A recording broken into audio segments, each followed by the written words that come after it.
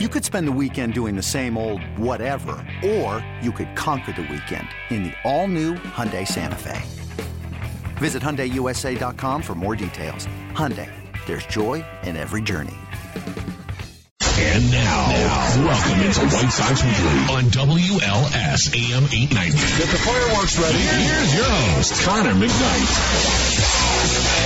Welcome into White Sox Weekly here on WLS AM 890. I'm Connor McKnight. A little bit of an abbreviated start to the show this afternoon as we've got some things planned, and good Lord willing and the creek don't rise, we're going to get them here for you on the show.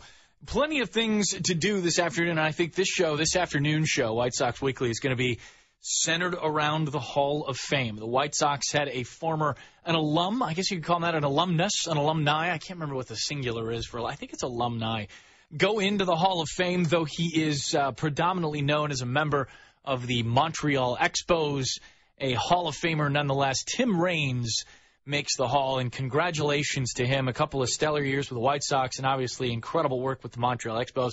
We'll talk a little bit about this year's Hall of Fame class, a little bit about next year's Hall of Fame class, which may indeed have more White Sox ties. We'll talk about the news going on in and around Major League Baseball. Mark Trumbo getting signed by the Orioles, and another Oriole, or at least potentially former Oriole, that whose name might be kicking up some rumors and news and notes here and there.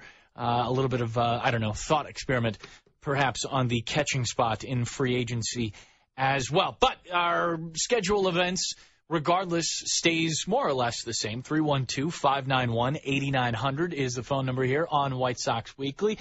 You can also give us a shout on Twitter. At C1McKnight is the Twitter handle. If you want to leave us thoughts and comments and whatnot throughout the course of the week, we kind of call them on Twitter and get you the best of what people were asking about, or what people were asking about the most, perhaps, and we get you your questions answered from the internets. That's about it for the ups and downs of the show. Sox Fest, though, is only a week away. You can join us January 27th through the 29th for a weekend of White Sox baseball you won't want to miss, with appearances from players, prospects, coaches, and more. Single and two-day passes are available now, as well as a premium upgrade package. Visit whitesox.com/SoxFest for tickets and for more information. So this year, the Hall of Fame has 3 new inductees. And really, by and large, they're not a surprise. At least I don't think that these 3 guys going into the Hall this year are a surprise given where they were at last season. Jeff Bagwell gets in. His vote total went up about 15%. He pops over the 75 mark at 86.2. Congratulations to Jeff Bagwell. There is a White Sox tie with Jeff Bagwell that we'll get into in just a little bit, though it might not be the one. It might not be exactly what you think. Tim Raines gets 86%, up 16.2%. He had really trended last season and the season before, which has a lot to do with a guy we're hoping to talk to a little bit in just a couple of minutes here on White Sox Weekly, Jonah Carey, who writes for CBS Sports and writes for SI.com. Tim, and I think it's a really interesting story for Rock and how he got into the Hall of Fame just a couple of days ago. His comparisons, his career, his contemporaries in baseball were tough ones to beat out and make the Hall of Fame, or to beat out to make the Hall of Fame, it seems. And some of the ways, some of the stumping, I guess, as for how he got in, has a pretty interesting story all its own. And then Ivan Rodriguez gets elected on the first ballot. He's the second catcher ever to get elected by the first ballot. Johnny Bench, the only other catcher who was elected in 1989, gets elected on the first ballot. Yogi Berra was not. Roy Campanella was not. Gary Carter was not. Carlton Fisk was not. Mike Piazza waited 4 years. He just got in last year. I mean, this is pretty kind of a little nuts when I look at it. And Trevor Hoffman just missed 74% of the vote for Hoffman.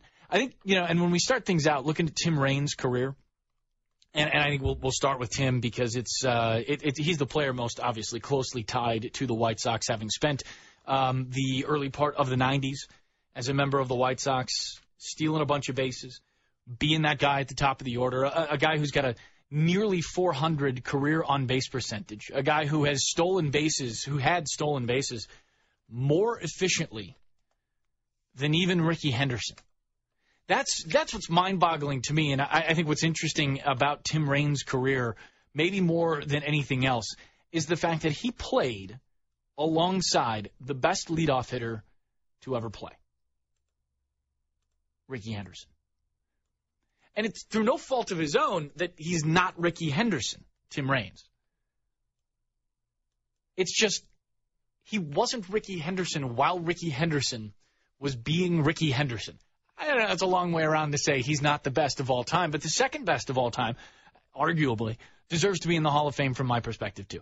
If you look at his career, Raines' career, and you just take a look at what was clearly his peak, the seasons from 81 into 98, obviously starting off with the Montreal Expos, came up in 79 and played again in 80. He came up as a 19-year-old and played in just 6 games in 1979. He did not have an at-bat. He just ran a couple of times and stole 2 bases, was not caught stealing. A portent for what was to come in Tim Raines' now Hall of Fame career. A 296 career hitter, a 387 career on-base percent. I'm sorry, that's the 12-year peak, or the 81 to 98 peak. 296, 387, 429. The career slash line for Tim Raines. And I think what's interesting, and when you look at how he was eventually elected by the voters, by the Baseball Writers Association of America, is that this was kind of a slow plod over 10 years on the Hall of Fame ballot. Tim would have been left off the Hall of Fame ballot had he not been voted in this year, or would have fallen off, I should say, the Hall of Fame ballot had he not been voted in this year. You look at what he did for the White Sox in his 4 years there, 92, 93, 94, and 95. Of course, White Sox fans will remember that 94 season as one that what could have been, I guess. In 1994, the White Sox were first in the American League Central, 67 and 46. Of course, that season was cut short due to a strike. You never know what could have been for that 94 White Sox. That lineup was great. The pitching staff was there. Tim Raines and Robin Ventura, Ozzie Guillen and Joey Cora, Frank Thomas, of course, getting it done. Lance Johnson, one dog, top of the lineup with Tim Raines. Darren Jackson, old DJ, having a hell of a season. And Julio Franco there as well, the ageless one. Well, I guess he does age, technically. Jack McDowell, Alex Fernandez, Wilson Alvarez, Jason Beret, Roberto Hernandez at the back end of that bullpen, Jose De Leon, Kirk McCaskill. That was a dynamite team. And I think what's been... Listen, in 94, I won't lie, I was 9 years old. But I remember, obviously, the strike affecting my summer of baseball. It was weird to not have baseball on. I probably played a lot more baseball that summer than I did in any other summer because there was not enough to watch, I guess. Or when it ended, I still had baseball in me to get out of me. And I guess in playing it, I got some of that out. But in 94... you had that White Sox team that was one of the better teams in baseball. You had an Expos team in 94, which obviously Raines was no longer a part of playing for the White Sox. But in 94, that Montreal Expos team was perhaps the best team in baseball. And I just find it weird that Raines is kind of connected to 2 teams that we'll never quite know through circumstances outside of anything that they could affect. These 2 individual teams, this White Sox 94 team and the Expos in 94, through circumstances that they couldn't affect, they are just kind of left off the pages of history. And we came close, I guess, or at least as close as you could come, to Tim Raines not making the Hall of Fame and being left off those pages of history through really no fault of his own. And I think what's been fun about Raines, at least from my perspective, and the way that I've kind of grown up and understood the game and understood how changes in information and attitudes have affected the way we're able to consume baseball on a national standpoint, even a hyper-local standpoint, too, because I think when the sabermetric community got a hold of, and I'm using it as kind of a placeholder here, there were very specific guys like Jonah Carey, who championed the cause of Tim Raines making the Hall of Fame.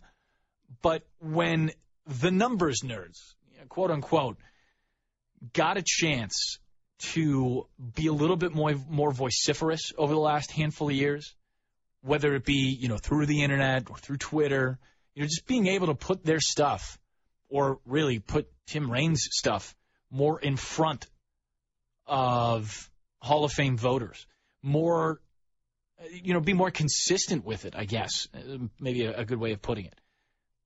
Be louder, I guess.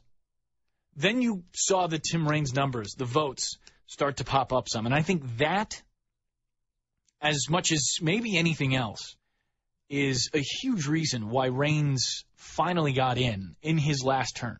I mean, there's no you look at what he was able to do. Tim Raines' career production mirrors very closely that of Tony Gwynn. The WAR numbers, the offensive numbers, the overall production by runs, by wins over replacement, all that stuff, it's nearly identical to Tony Gwynn, who I think a lot of people look at and go, all right, done deal. Tony, Hall of Fame, obviously a Hall of Famer, my God. I mean, he's in videos talking hitting with Ted Williams. He wrote a book which was essentially, and I've read them both, essentially the sequel to the Ted Williams Art of Hitting book.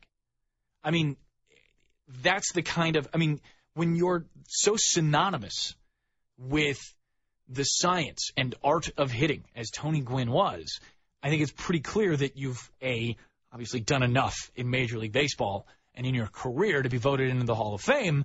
And I think, too, you've got the reputation and the kick and the flash to be in the Hall of Fame.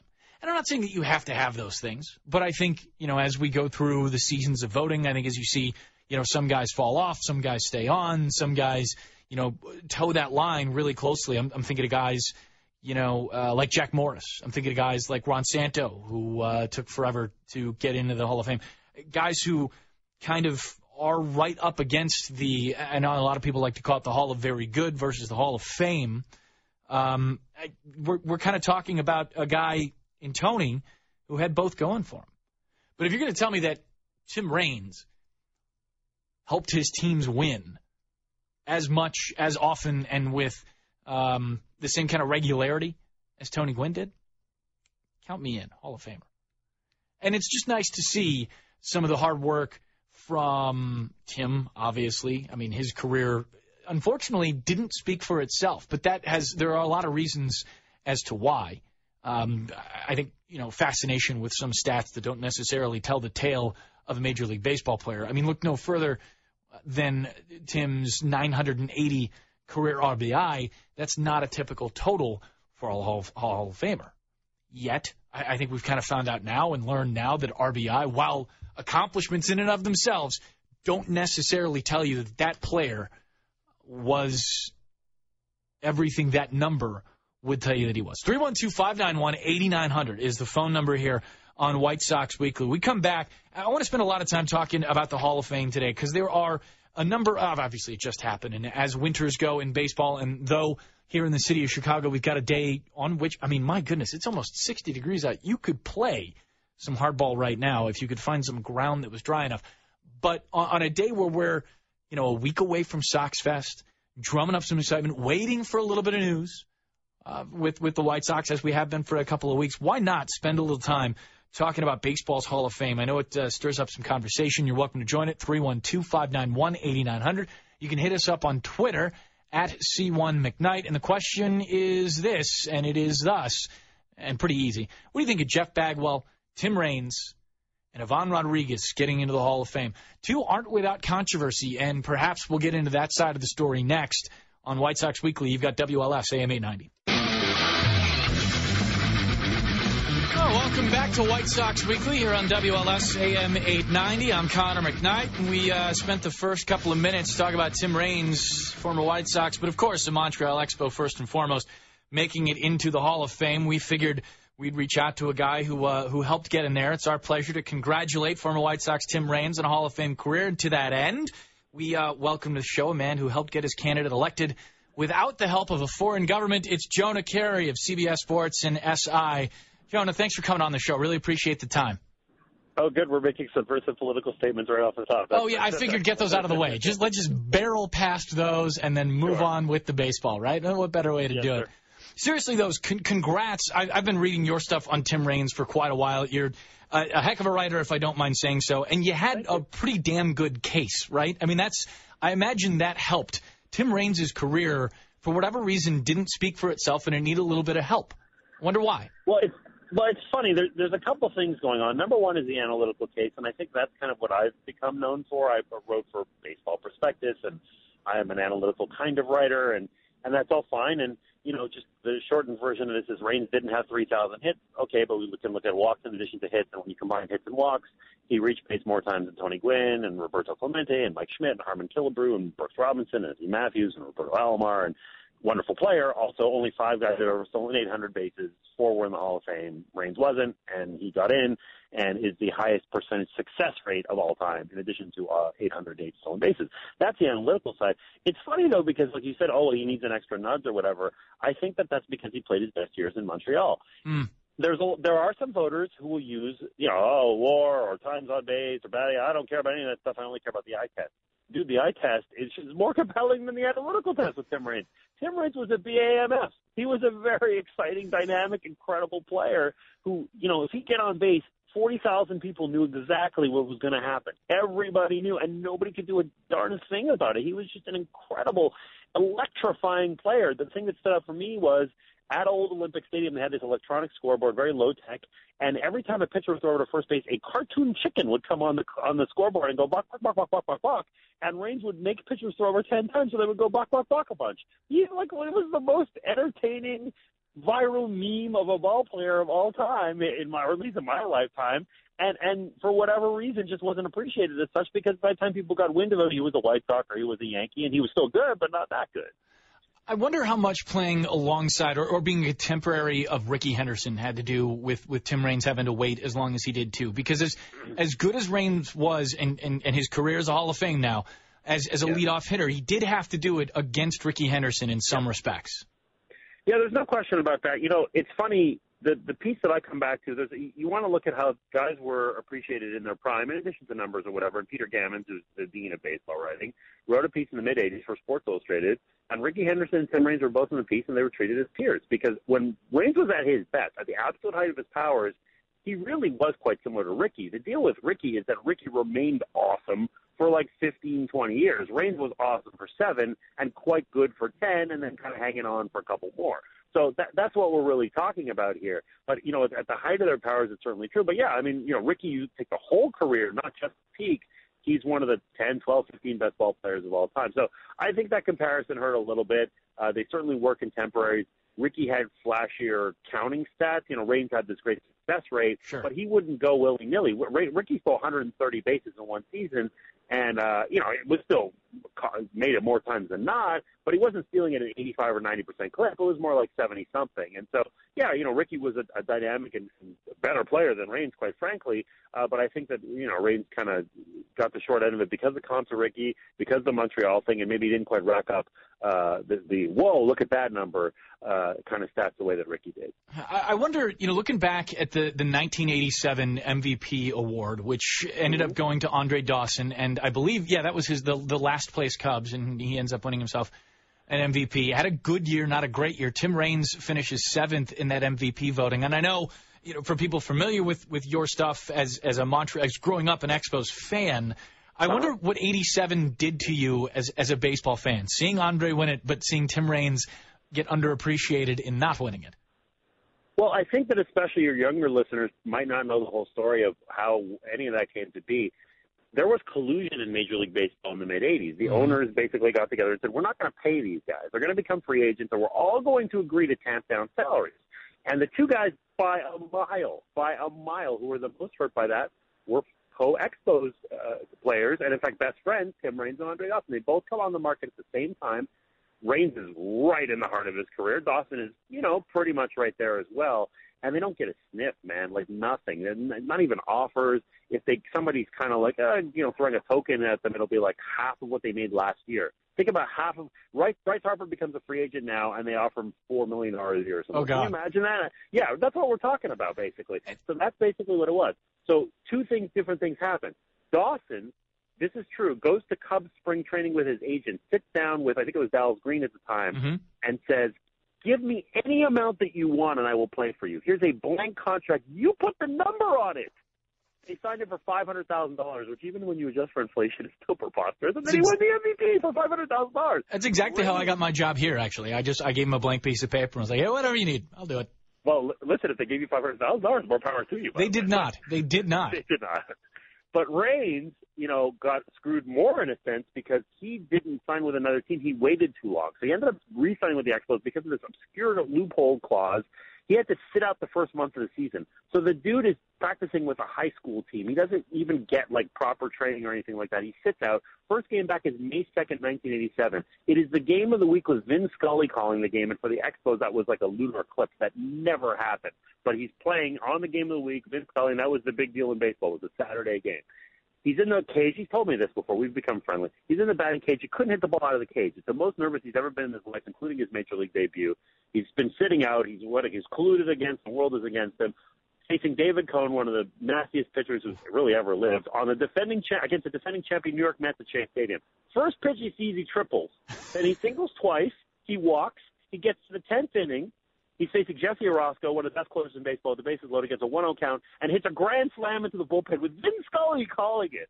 It was an absolutely surreal moment and just showed you that no matter what people threw against Reigns, and the guy suffered through lupus and collusion and trades and weirdness and all kinds of stuff, he persevered and was just a great player who would rise to the occasion. All this after coming off a 1986 in which he led the league with a .334 batting average and a .413 on base percentage. I mean, that is a hell of a season to be looking for a job.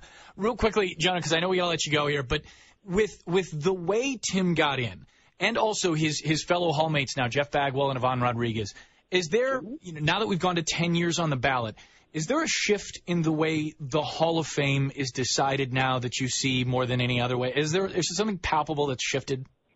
Well, sure, because who votes has changed, and it's been very nice for people to say, oh, John Kerry led the campaign and he helped this. Maybe, but the bigger thing that happened to me, objectively, is that it used to be that if you were in the BBWA and you had 10 years of experience on the BBWA, you had to vote until the day that you died. They changed it. So if you weren't covering baseball for the past 10 years, you were retired or covering golf or whatever, you were not allowed to vote anymore.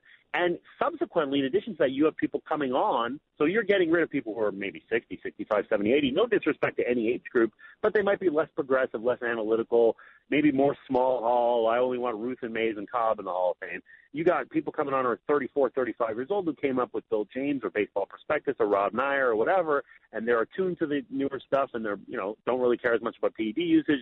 They would vote Bonds in, and they would also vote in guys like Reigns and Bagwell, who didn't have the red letter 3,000 hits, 500 home runs, but who were, by the slightly deeper metrics, obvious strong Hall of Fame candidates. So that's really what we're talking about, and it's going to change a lot of things. The Reigns, the Bagwells, a guy like Mike Mussina might have a chance, who not necessarily, oh, wow, Mike Mussina, the greatest player I ever saw, but by the objective standards of the Hall of Fame, he's there.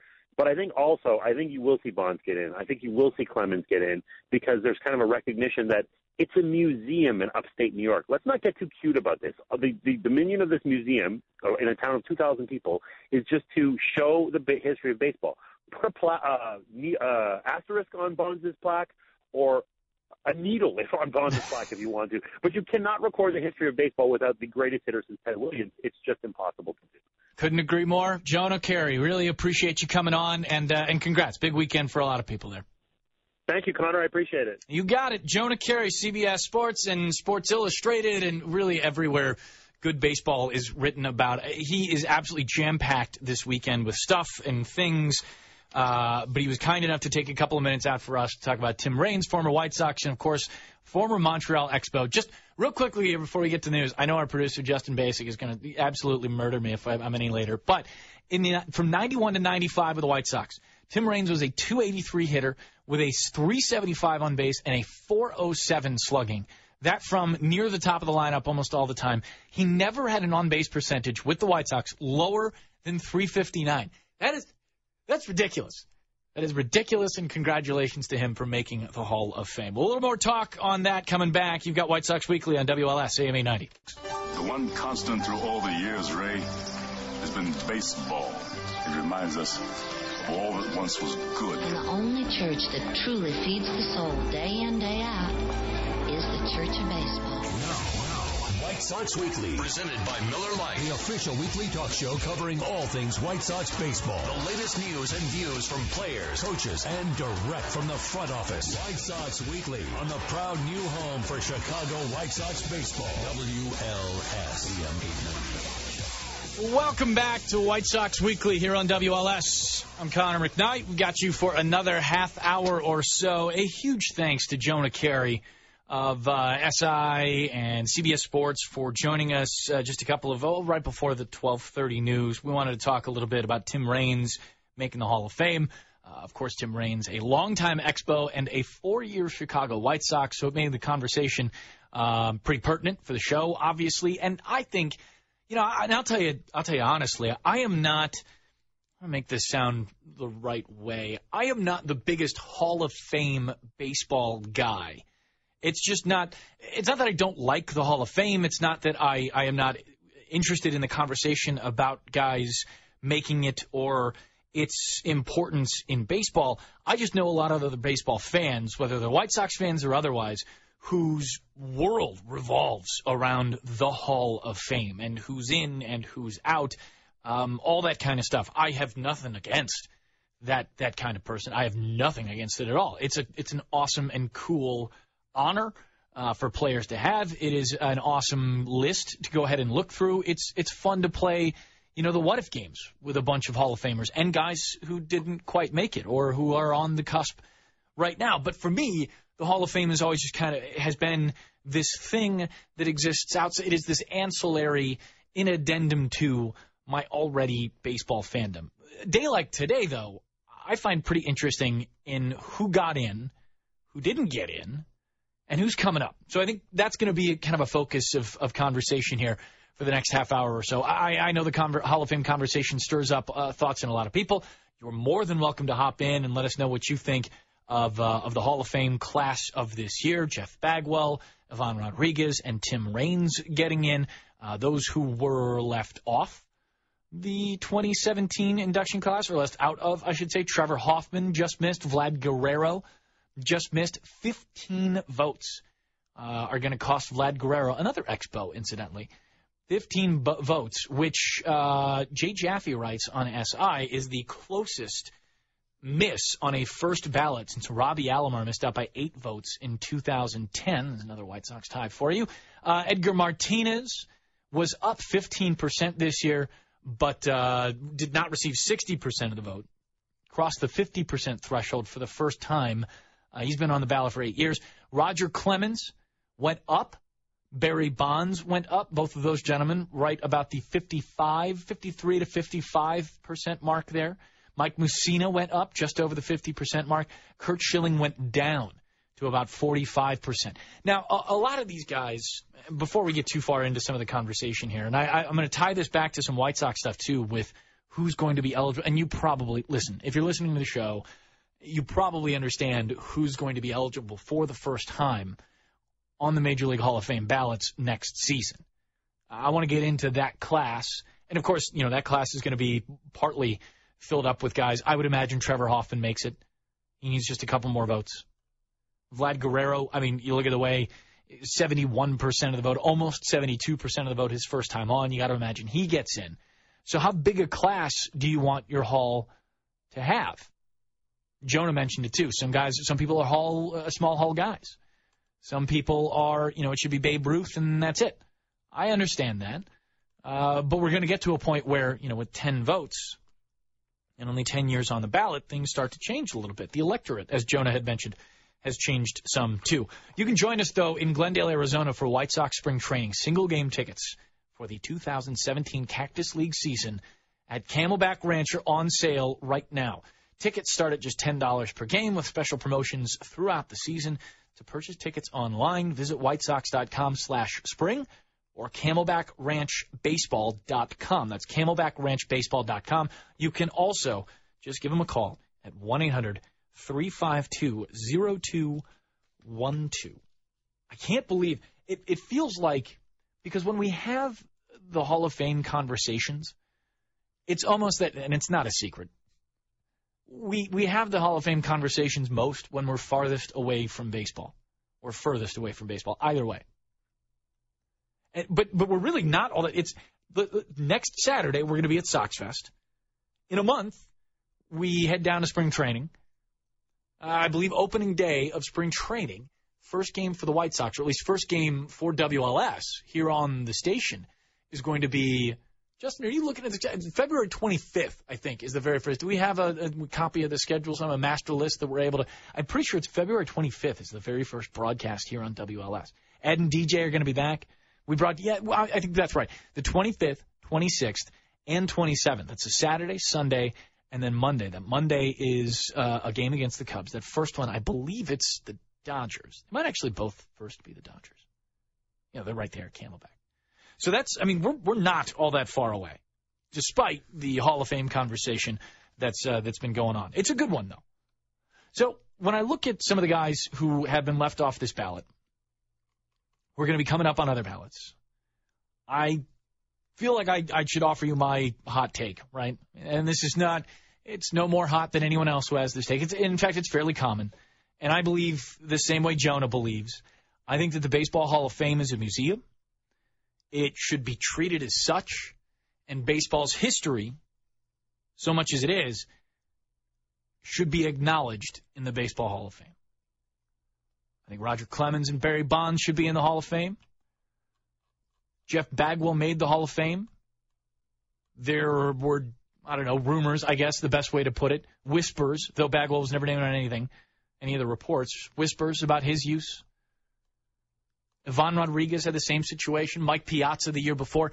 I say put those guys in. If their career was worth it, I say put them in. Barry Bonds is the best hitter to ever live, arguably. And I think because of that, he deserves to be in there. Roger Clemens, pretty much the same way. I'm a Mike Mussina guy, too. Curt Schilling, I think, belongs in the Hall of Fame, despite anything he said, whether you like him, whether you hate him. A lot of people aren't a huge fan of him. But that career, I think, belongs in the Hall of Fame, and that's what we're evaluating here. All right, so I wanted to get into a little piece here. I want to look down the road some as we've got a couple of White Sox connections to the Hall of Fame coming up pretty quickly, and some that are going to be a little bit more contentious than others. If you look through, Bill James does a really good job, and for the very first year this year, I've read them before, but I've never, purchased them as part of work, I guess. The Bill James Handbook. I purchased the 2017 version. It's got David Ortiz and Jose Altuve on the cover, which is funny because David Ortiz is a hulking mass of a man, and Jose Altuve is 4'5". Yet they're both incredibly good baseball players, and you couldn't do it differently.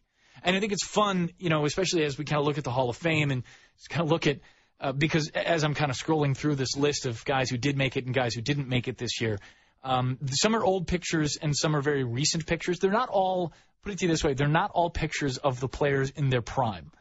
The Roger Clemens photo is different than the, Manny Ramirez photo. Manny got a very flattering one on the particular website that I'm scrolling through. He's very svelte, albeit wearing a very loose, baggy Red Sox jersey, as he did. Roger, not so much. Pinstripes, which is what he's in here, the pinstripes fit tight on old Roger Clemens. I don't know why they chose that photo, but they did. Either way, you can get it done regardless of your body type in Major League Baseball. And I think that's one of the things that's so fun to watch, as guys go into the Hall and their careers are noted and bronzed and all that good stuff. It's fun to see it. Anyway, next year, we're going to have a couple of different White Sox connections. And speaking of two guys who could not look different, more different, and who got it done incredibly different ways, and both of them spent a little bit of time on the White Sox, Jim Thome is going to be eligible for the very first time, as is Omar Vizquel. It's not quite the disparity between David Ortiz, massive hulking man, although Jim Thome is exactly that, still is. I love bumping into Jim when we're at the ballpark at Guaranteed Rate. It's always cool talking to him. He's always got time for you. You could not meet a nicer human being than Jim Thome.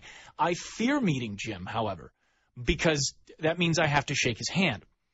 And it's like there are bones. You can hear them grinding apart whenever he shakes another human being's hand because no one's hands are that. No, it's unbelievable. Jim Thome is a massive, hulking human being. Anyway, he's on the ballot for the first time next year. So is Omar Vizquel. A couple other notables for you. Chipper Jones, Scott Rowland, Andrew Jones, Johan Santana, and Johnny Damon, all going to be on their first ballot next year. And for a lot of those guys, the Chipper Jones is in. That's a Hall of Famer. He's the second best switch hitter of all time, maybe the best. Okay, he's the second best switch hitter. Nobody's quite the Mick. Chipper Jones is the second best switch hitter of all time, arguably. And that's the fun part about the Hall of Fame, right? You get to make all these outlandish statements, and then at the end, as long as you say, yeah, arguably, you're fine. You've given yourself enough shade to fly under. Jim Thome's right there. His Hall of Fame Fangraphs does a Hall of Fame rating. Jay Jaffe of SI, who does some great work, does the Jaws rating. And that has a lot more to do with a player's peak, which it seems in Hall of Fame votes past and Hall of Fame votes present have a lot to do with the peak of a player and how good you were at the very top of your powers. The Jaws score rather evaluates that a little bit more heavily than Fangraphs Hall of Fame rating, though they both do essentially the same thing in grabbing all that. Jim Thome, a career 68.9 WAR. That's more than Jim Thome and Tim Raines, not by much, just a couple of percentages. Chipper Jones, an 84.6 WAR. His Hall of Fame rating, 73.3 on Fangraphs. He's got a Jaws of nearly 67. These are Hall of Fame numbers, is what I'm getting at. I could keep jawing at you about all these numbers, but they're Hall of Fame numbers. But it's just a question of how many guys you let in at a time. I think it's ridiculous. I think it's preposterous that no one's gotten 100% of the vote ever. I think it's ridiculous that Ken Griffey Jr. wasn't a unanimous vote getter. I think it's ridiculous that Babe Ruth didn't get 100% of the votes. But that's the Hall of Fame class that we live in. That's the Hall of Fame world that we live in, and that's just kind of, where we're at. So be it. Maybe now that all ballots are going to become public next season or for this next Hall of Fame class. So maybe that changes things some. Maybe with, as Jonah mentioned, people who, if maybe you're in the BBWAA, but you haven't been actively covering baseball.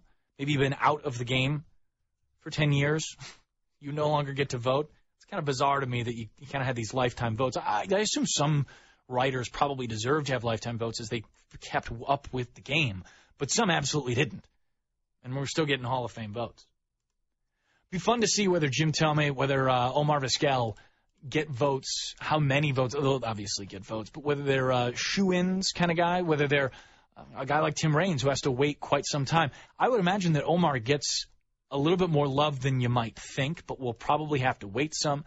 And I wonder this. In an era where so many guys were either connected to the Mitchell Report eventually or just had those rumors of being a little bit too close friends with some of the basic with the Oakland guys, whether it's McGuire or Canseco or Caminetti or all the West Coast, that kind of PED rage that swept through. A guy like Jim Thome, who I've never heard anyone look at him. No, he's fine. That's kind of like Frank, same kind of situation as Frank. Almost zero, almost negative suspicion of those two guys. I can't tell you whether that's 100% true or not. I have no idea.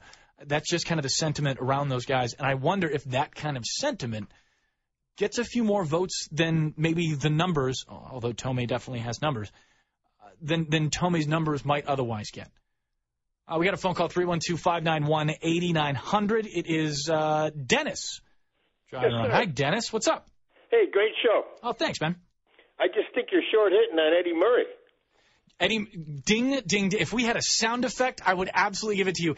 Eddie Murray is the correct answer for the other second-best switch hitter of all time. Yes, Dennis, you are 100% right. Eddie Murray was fantastic. Wasn't he? I mean, switch hitting homers in the same game? Absolutely. And the man was unbelievable. And if you look, and we'll probably have to do it for another show, but Dennis, Chipper Jones and Eddie Murray's numbers are so tight and so close Oh, I don't doubt that. No, yeah. it's unbelievable. But you're absolutely right. And I do this. I almost do it as a thing just to get the response.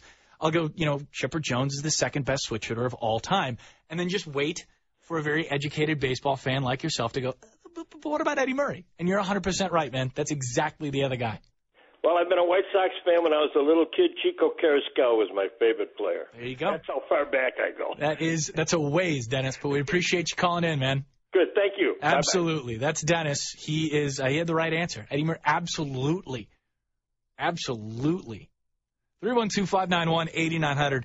Hey, sports fans, the Bulls Sox Youth Academy, the official youth training facility of the Chicago Bulls and White Sox, runs year-round basketball, baseball, and fast-pitch softball sports programming for boys and girls ages 5 to 18.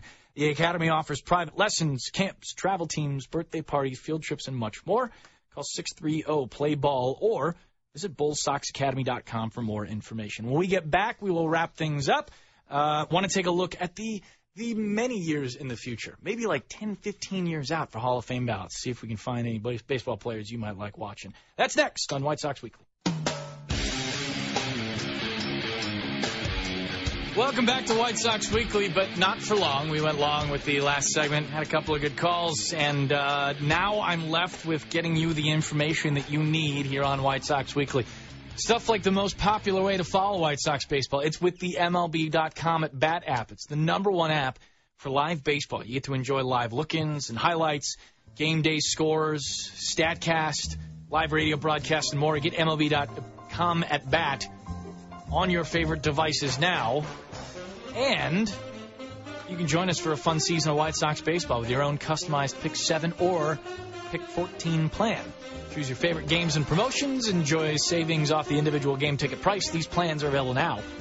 So secure your seats before individual tickets go on sale. For tickets or more information, visit whitesox.com/season tickets or call 312-674-1000. We're up against it. Thanks a ton to Jonah Carey, CBS Sports, SI, all that good stuff for coming on the show. Congratulations to Tim Raines, former White Sox and former Montreal Expo, on his making the Hall of Fame. Congrats to Jeff Bagwell and Ivan Rodriguez as well. Thanks for calling. Thanks for tweeting at us. And thanks to Justin Basic, our producer this afternoon. We will be back all weekend long at SoxFest 2017. We start Friday afternoon. We'll take you through the opening ceremonies. We'll be out there all Saturday. We'll be out there Sunday as well. We will see you at SoxFest next weekend. I'm Connor McKnight. Have a wonderful Saturday afternoon. You've been listening to White Sox Weekly, presented by Miller Lite, the official weekly talk show covering all things White Sox baseball. Listen every week for White Sox Weekly, and listen to White Sox baseball right here. WLS AM 890.